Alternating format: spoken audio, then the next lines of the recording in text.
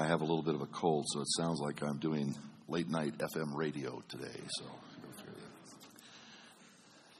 I've written down a lot of facts here, so I'm going to read a few things to you. But we do live in the era of information overload. You and I have access to more information, more data, more facts, more news, more numbers, more knowledge than any people in history. Did you know that the amount of information is doubling every 5 years? The information avalanche has become part of our life, hasn't it? It's amazing. We get up in the morning, we turn on KOA 850, and we can hear the stock market and what the news is from Tokyo. We hear what the traffic's doing on I-25 and I-70. Over breakfast, we check the paper for stats on our investment and the scores from spring training or the NCAA. The latest scoop to what the reaction was from the Oscar nominations or winners. We've also been greeted by industry newsletters, computer printouts, government studies, trade journals, annual reports. The computer literally fills up with electronic mail. It's not uncommon for business people in the afternoon to review a credit report from one of their customers. And then we tap into our computer database for the latest information on what the inventory is in our company. We come home, we play the telephone answering machine, and we leaf through Time magazine, check the cable TV, check what's going on with the NCAA, what the closing stock prices are, our favorite concert. Even before we go to bed, we tune in and hear the news that too much coffee can contribute to heart attacks. The national debt is still out of control. Apples might now be safe to eat. But drinking the so-called artesian water could be a problem. Our lives are becoming a frenzy of facts, not let alone all the games that we can play all day long.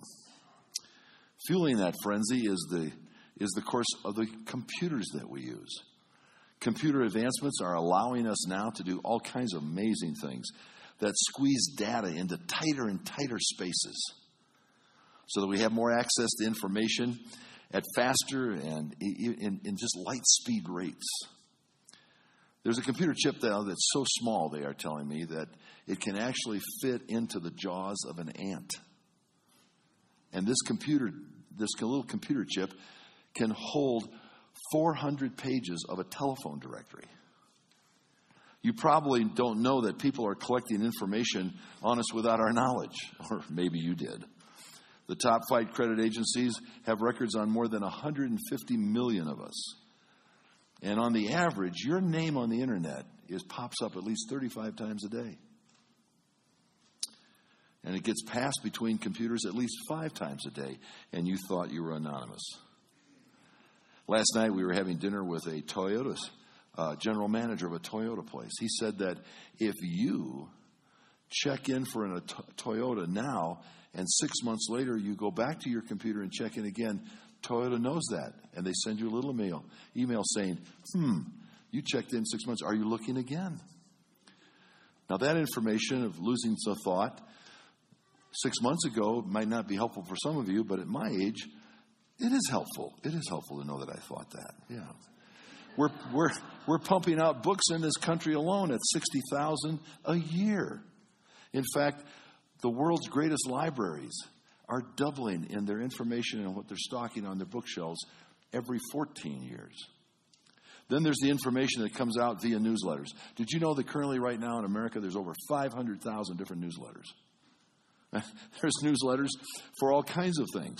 For garlic lovers, stone skippers, metric system opponents. There's even a letter for Millard Fillmore fans, marble players, mothers of twins.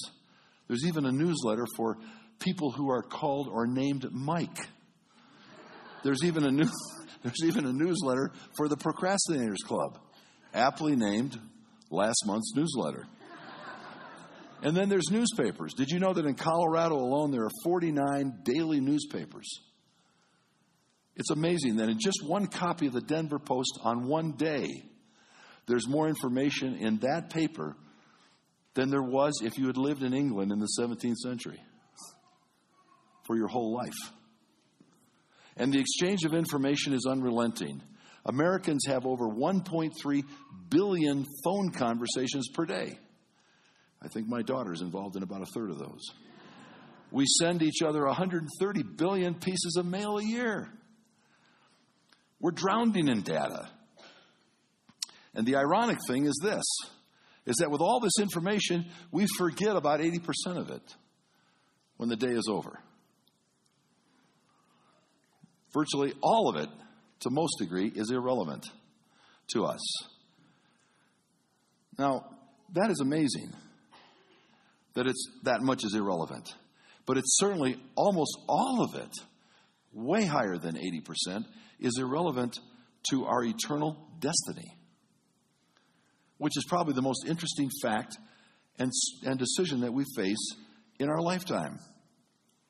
Now, when you think about it, despite the unending torrent of information that we're receiving, there are very few things that we need. I mean, you need to know your name, you need to know your telephone number, you need to know your Social Security and so forth, things like that. And it probably wouldn't hurt to know that next April 5th, the Rockies are opening. But what we really need to know, and what we need to know, is how do we end up in the right place in the afterlife? How does that happen? A fellow told me a story about a pastor who some time ago had one of his congregational members come to him and he said, I think we're going to be dead a whole lot longer than we're going to be alive. And we're going to go in eternity. We're going to be in an afterlife a whole lot longer than we're going to be in this life. And with all the information that's out there, it would seem that in the stuff that is coming our way, we should really resolve whether or not we know for sure we can go to heaven. You know, today it's really interesting that 3 out of 4 people tell us that they think their chances of going to heaven are good or excellent. But the Bible says we don't have to guess about it. The Bible says that we don't have to lay odds. It's not a crapshoot. We can know for sure. There's a favorite magazine that many Americans love. It's called U.S. News, World, and Report. I don't read it that often, but a lot of people do. And I understand there's a section in the back of that that's entitled News You Can Use, which would lead one to indicate that there's news that you can know, and then there's news that you can actually use. Well, this Easter, what I wanted to do this morning was to give you some information that you can actually use, not just know. I'm going to present you with news that you can use, information that could affect your personal and eternal destiny. News that pertains to how a person can be sure they can go to heaven when they die. And in case you haven't noticed yet or thought about it recently, the death rate in our country is still very high. It's hovering right around 100%. And when you think of it, given the good weather outside and because we all have a collective case of spring fever probably today, and because opening day of the baseball season starts next Friday in Colorado, I wanted to bring an explanation to you of how a person becomes sure of spending eternity with the Lord Jesus Christ by asking you to employ your imagination for a moment. I want to create kind of a scenario that's not original with me, but I want you to take this because I thought when I read about this was really cool. And this will be an illustration of the kind of information I want you to know. Imagine with me that there are probably a half dozen very wealthy, sports-crazy people who are holding a series of meetings in New York for the purpose of creating a new honor society for peak performers in Major League Baseball. They've come to the conclusion that the current baseball Hall of Fame is not the best. It's been too easy to get in. A lot of people are getting in that shouldn't be getting in. And because they are getting in it's been a dumbing down of the statistics, that really offends a lot of eccentric Easterners. They also realize that major league players aren't even revved up about having their uniform hang in Cooperstown, New York. It's not that big a deal. It's not that much of an incentive. So these people agree to form and fund a whole new and very elite society for peak performers in Major League Baseball, and they plan to call it this, the All-Universe Players Association, the AP or the AUPA, ALPA. They're going to get maximum media exposure when they announce it.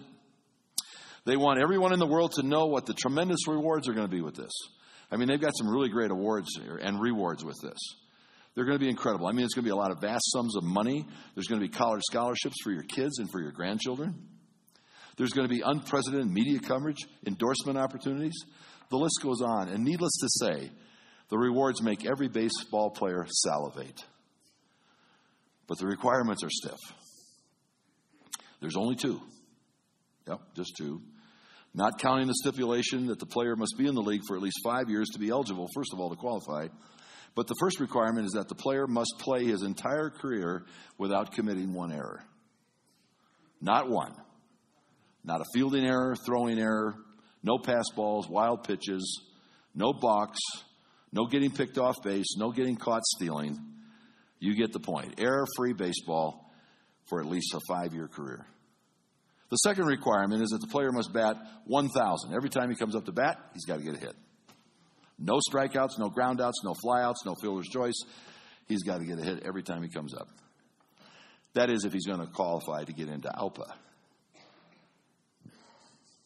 Now, if anybody achieves those objectives, they have access to these incredible rewards. Mountains of money, scholarships, as I said before, fame, you name it. Such a deal, what an opportunity. Amazing. This becomes the dream of every professional baseball player in this scenario. And in this scenario, it was leaked back to me that even one Colorado Rocky is thinking about going for it. He says, I'm going to be the first person to ever play in the ALPA. He wants to shoot for this All-Universe Players Association. He's going for the gold, we heard from Arizona. So he's been taking a lot of extra fielding practice, taking a lot of extra batting practice, been hitting the weights, doing a lot of running. He's going to make it into the ALPA. He's going to be the first guy to ever do it, he says. But let me tell you something. The sad fact is that this Rockies player, it's just a pipe dream, really. He's never going to make it into the ALPA. Really, to tell you the truth, he's wasting his time. Phenomenal athlete he may be, he's already broken both requirements necessary to make it into the ALPA. All would agree he's a superb player, but he'll never make it. And friends, today, essential information is that the Bible says that for us here in this congregation today, there's 2 ways that you can get to heaven. 2 ways. Plan A. What's plan A? The first is that by your moral and ethical performance, we'll call that plan A. The perfect performance plan, you can get in. And then there's plan B, which is gaining heaven by entering into a personal relationship with Jesus Christ as your personal Savior. Now, everyone in this church is operating on one of those 2 plans. And whether you realize it or not, and because everybody here, if push came to shove, I would say that everyone here would love to go to heaven. But you're operating on one of those 2 plans this morning. You're either on plan A and you're saying to yourself, I think I'll be good enough. You're trying to get there via plan A or plan B. How conscious you are of this, I can't tell because I don't know you all. Now, if you're currently planning to perform your way into God's good grace and eventually into the gates of heaven, the Bible says, okay, you're on plan A. You must then fulfill 2 requirements, and here's what they are. Number 1, if you're going to take plan A, here it comes. Number 1, you must first live a sin-free life every day of your life. Requirement 1 for plan A, the performance plan, you must play error-free ball, morally, ethically, verbally, relationally, spiritually. It has to be that way. You've got to perform perfect. Not one single wayward sin or evil thought, word, deed, or action can ever be construed from your mouth. And along with that, there's a second requirement. The second requirement is that you must demonstrate perfect righteousness in every single act of your life. Wow. You got to get a hit every time you're up to the plate. Which in everyday living means that every conversation you have with somebody else must be righteous in every single way. Every decision that you make in the marketplace, with your family, with your personal life,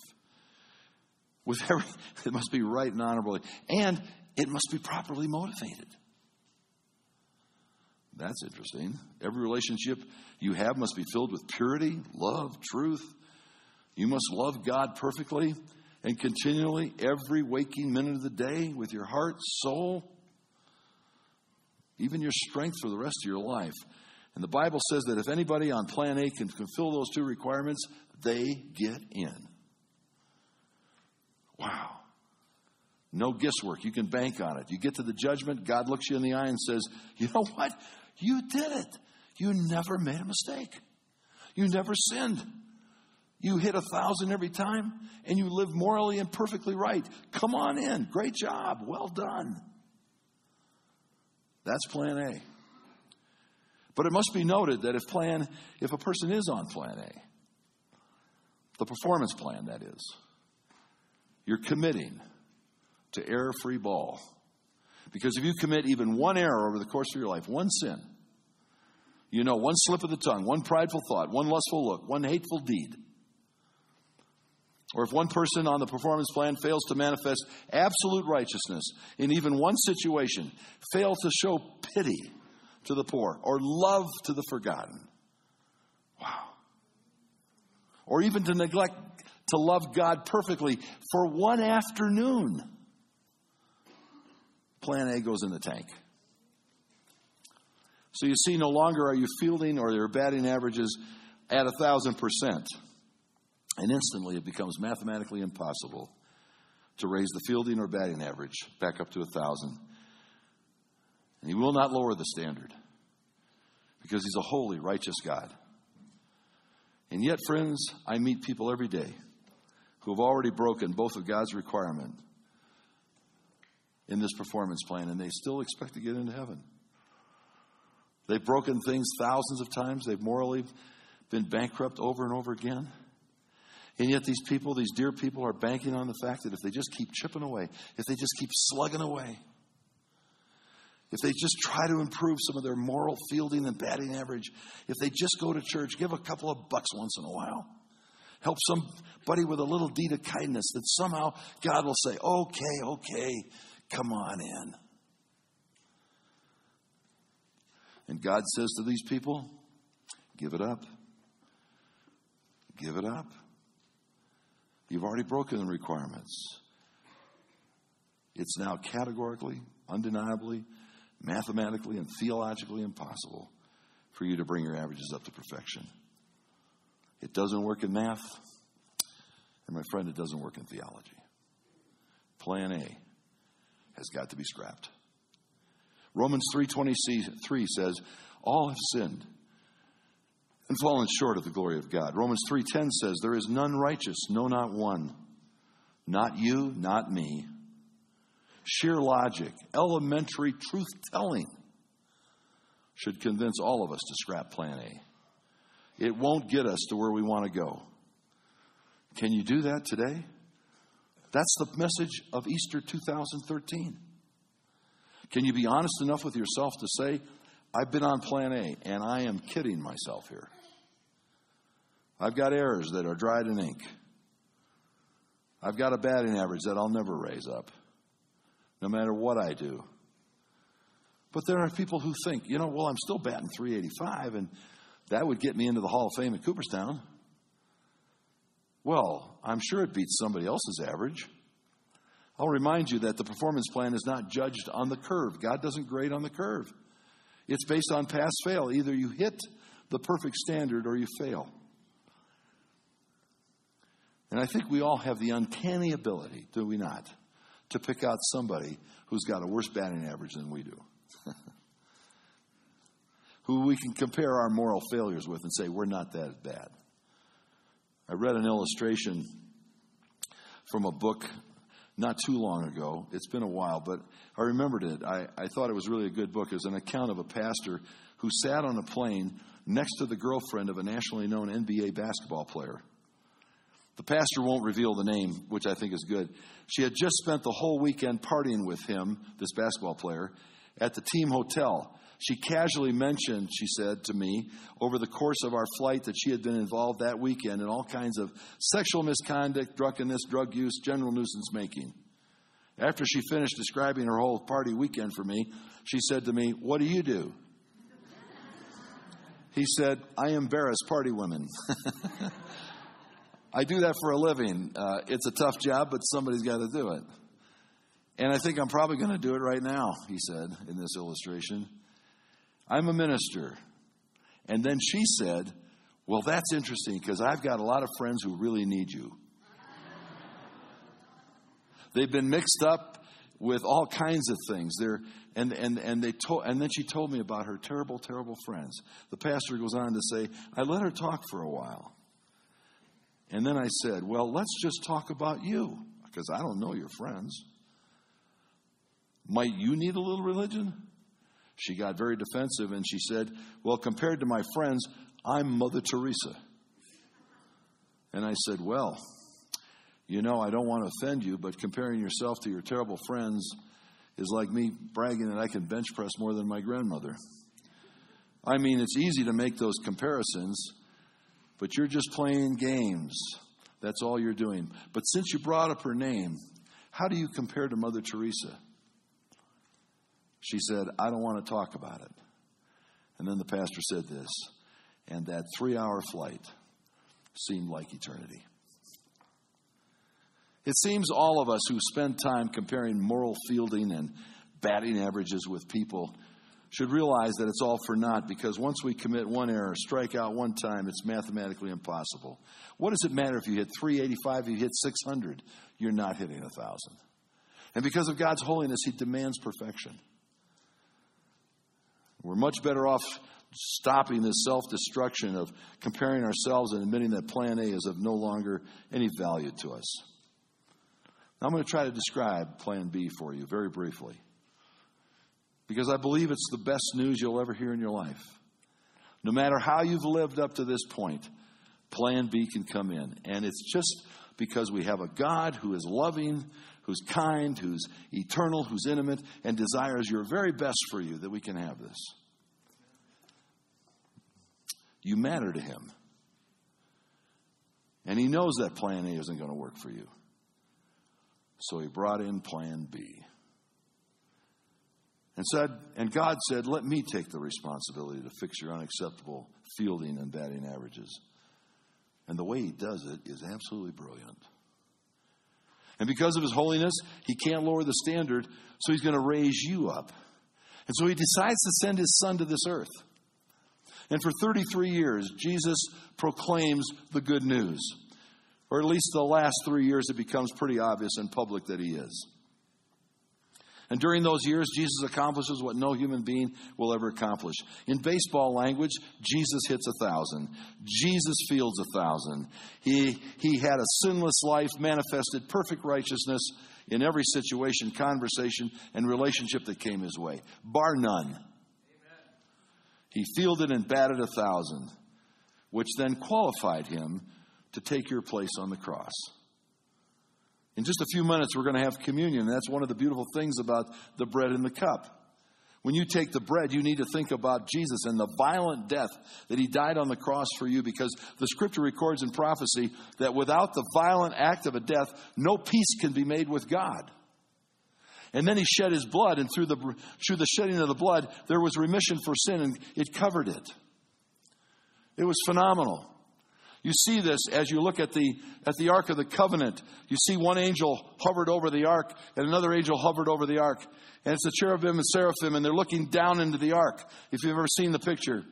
And inside that Ark were three things that indicated separation from God. There was Aaron's rod, there was the 10 Commandments, and there was the jar of manna, each indicating one separate way in which man was separated from God. His leadership was gone, his eternal life was bagged, and he destroyed the moral law. On the top of that Ark of the Covenant was the top of the cover where the blood of the bulls and goats was spread over that thing. And as righteousness, seraphim and justice, the seraphim looked down into that ark. Their eyes were blocked by the blood. They could no longer see the three ways in which man was separated from God. And the blood covered it all. That's why we sing these songs. There's power in the blood. That's why we have these things like communion, and we say, without the shedding of the blood, there's no remission for sin. But this death, the blood that was spread upon the mercy seat that was laid over the three ways in which man was separated from God, that blood, righteousness and justice, were eternally satisfied in the blood of Jesus Christ. That is powerful stuff, gang. That's all about Plan B. Because of that performance that enabled God to employ this ingenious transfer thing. And this transfer plan was great because Christ agrees to participate in two miraculous transfers. Number one, the first, Jesus carefully transfers all of our mistakes, sins, and errors from our personal moral ledger on the sheet of our life, and he puts it all on him. Oh, man. And in that moment, Jesus' own ledger sheet becomes dotted and stained with our stuff. That's why Jesus had to go to the cross. This is why he had to be punished. This is why Jesus had to shed his blood. The guilt had been transferred from my account to the account of Jesus. But he couldn't have been that perfect sacrifice, because just like the blood of the bulls and goats, they had to have that kind of perfection of the bull and the goat. So Jesus' life was perfect, and his blood didn't cover for just a time, because Hebrews says that every year they had to manifest that sacrifice. But now, much more, Jesus' blood covers it for all time. Righteousness and justice are satisfied forever. This is amazing stuff. That's the first transfer. The second transfer was that he transferred his perfect righteousness to your sorely lacking righteousness ledger. You needed something on that side too. And on the completion of that second transfer, that righteousness transfer, a once unacceptable player had been made acceptable in the eyes of God. No deficiency in you. As a result of those miraculous transfers made possible by the death and resurrection of Jesus, you and I, we are error-intensive people, are we not? We are oftentimes moral failures. And we are made acceptable in front of a holy God. Now, God needed something to give a universal signal that he was satisfied. And so in Romans chapter 4, verse 25, it says, and he was raised for our justification. God said in one final statement, I'm satisfied with this. This covers it. From now on, anyone who receives my Son, who takes their own life and says, I think I can make it on my own, which is plan A, and transfers that whole thing over to what Jesus Christ did on the cross and takes plan B, those people who do that honestly will be made righteous and are acceptable in my sight and may come and live with me for eternity. That's news you can use.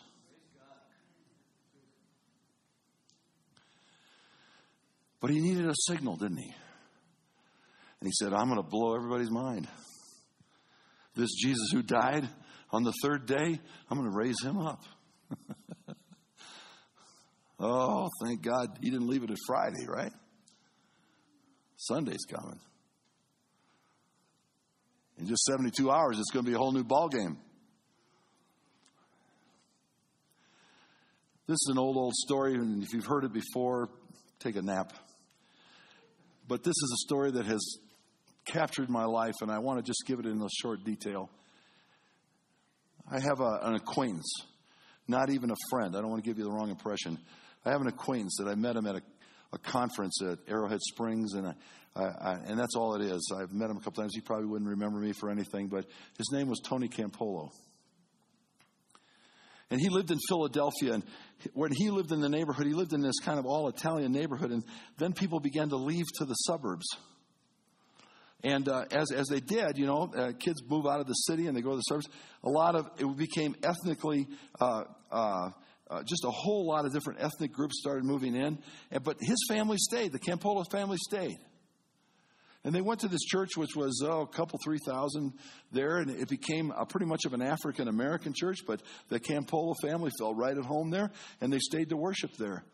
And Tony was carrying on with his ministerial duties. He was a professor at Eastern Seminary and American Baptist Seminary, and he was speaking around. And so one day, his black pastor said, on Good Friday, Tony, he said, we're going to have a Good Friday service. It's going to start at noon and probably get over about 8 in the evening. That's kind of the way they did it in black churches. They kind of stuck around for a while. We had a Good Friday service here, and it went for about an hour. But in black churches, it can go a little longer. And that day, they had 8 pastors that were going to speak, about 45 minutes each. back-to-back black preaching with one white guy in the middle. Now, if you've ever been to a white church like you are here now, if the white pastor is doing really good in the service, it gets real quiet. You can hear a pin drop. But in the black church, if you're doing really well, they let you know it. They start talking to you. Preach it, brother. Come on now. Come on, come on. And the women get out the white hankies and they wave them and they go, well, well, well. You know, they're really, everybody's involved. Even if you're lousy, they start yelling at you. Help him, Jesus, help him. You know, they let you know what you're doing. And Tony was up there, and there were 3 guys before him, and he got up, and he got up and he said, I did really good. He said, I had them yelling. They were waving their hankies. They were saying, come on, brother, preach it. Come on, let me have it. He said, I was really good. And after 45 minutes, I sat down next to my pastor. And I did something I should have done. I looked him in the eye and I said, I don't believe you can top that. You see, now in white churches, when we sit down and we've preached a good message and somebody says, that was good, Dr. G, I would say something like, well, you know, give the Lord through me. Not in a black church. They say, the black preacher said to Tony, sit down, son. I'm going to give you a lesson. So he got up, and sure enough, he said that black preacher did. He gave me a lesson, Tony said. He said for 45 minutes, he had one phrase. It's Friday, but Sunday's coming. It's Friday, and the disciples are discouraged. And Peter's denied Christ. That's because it's Friday, but Sunday's coming. It's Friday. And the devil's doing a jig and Mary's crying. That's because it's Friday, but Sunday's coming. It's Friday. And the world is going crazy and everybody's lost and sin is abounding. That's because it's Friday. But Sunday's coming. And he said he did this for 45 minutes. It's Friday and then Sunday's coming. And finally at the end of 45 minutes, this wonderful black pastor stood up. And he screamed at the top of his lungs to the 2,000 or 3,000 people that were there. And he just yelled out, it's Friday. And he said the whole congregation just stood up and yelled back at him. Sunday's coming. Let me tell you something. Some days around here in America and in Denver, it sure feels like Friday, doesn't it? The budget's out of whack. There's more fighting between political parties than we've ever seen. People are nasty to each other. There's more civil suits than we've ever seen in the court. It's Friday. But Sunday's coming, gang. And because Sunday came and it's coming again, that means that Plan B is true. If it wasn't true, it'd be Friday all the time. And we'd be stuck with Plan A. And the Bible says, no. Your relationship is not with the rules. It's with the ruler. And this is where it's got to be for us. He said, my Jesus, my son, will serve you well. He knew your averages. And he died for you. And the essence of Christianity is not this futile attempts to keep rules. The essence of Christianity is turning out to Christ and be transformed and forgiven. And then he personally builds his relationship within you. He transforms your life. Why? Because it didn't stay Friday. Sunday came. And because he got out of the grave and had told the world that God was satisfied, then he said basically, Plan B is an operation. It's worth it. And today, as you take the cup, as you take the bread, remind yourself that that's why Jesus was both God and man. Perfectly God, perfectly man. It would take a man to die for a man's sins, but it would take a God to appease the wrath of a God. And that's why you can know that Plan B is a much better plan. As I pray today, I want to offer a prayer that I prayed when I first received Christ. It's a prayer to ask him to come in. It's a prayer that says I'm abandoning plan A and I'm going with plan B. And if you should pray that prayer with us today, then later, come talk to me, come talk to one of the people in the choir. Why they're wearing Green Bay Packer colors, I'll never know. But you could talk to them. They're good people anyway. And they'll help you on this new adventure of knowing Christ. Plan B. He is Lord. He loves you. He came for you. May he be your Lord forevermore. Let's pray. Lord Jesus, hear this prayer. For those of you who've never prayed this prayer, you've never transferred the trust of your life over to Christ. This is Easter 2013, and I will say to you, folks, that in 1 year from now, as you sit around that Easter table, there may be some people at your table that won't be there next year, that are there this year. We don't know how long we have in this earth. And so today might be a really good day to transfer the trust over to what Christ has done on the cross. And thank him that he got out of the grave, which made Plan B and Sunday the most powerful thing in the world. Here's the prayer. If it satisfies the desire of your heart, pray with me silently as I pray it out loud. Lord Jesus Christ, come into my life right now. Thank you for dying for me. I accept you as my Savior and Lord. I humbly, gratefully transfer from Plan A. I give it up. I toss it. I absolutely junk Plan A. And God, thank you that I can transfer my trust to what you did on Calvary's cross. Thank you for the forgiveness of sin. Thank you for making me righteous with your righteousness. Help me to grow as a Christian. Help me to become the person you want me to be. I pray this in Jesus' name. Lord, you hear those prayers. We don't always know who prays them. But I pray, Lord, that you would be so kind to us as to allow us once again to know and for us to remember once again that Friday was a good Friday for us. Friday was when our Lord took everything on him. But Sunday was even better. But if we think that Friday is just full of misery and that Satan is won, we're us all back there on Plan A. No, Lord, you rose from the grave. And because of that, we have hope. And we have power. And we have confidence. And we have joy. And we ask this in your precious name. Amen. As the elders come and ushers come to pass out the communion, remember we're going to be passing out the bread. Wait for everybody to get a piece. And then we'll do that together. As it's being passed out, could you spend some time just in meditation, prayer, thanking God for what he's done for you? And even if you didn't pray that prayer with me, but you said, maybe I should have. Maybe you could even do that now.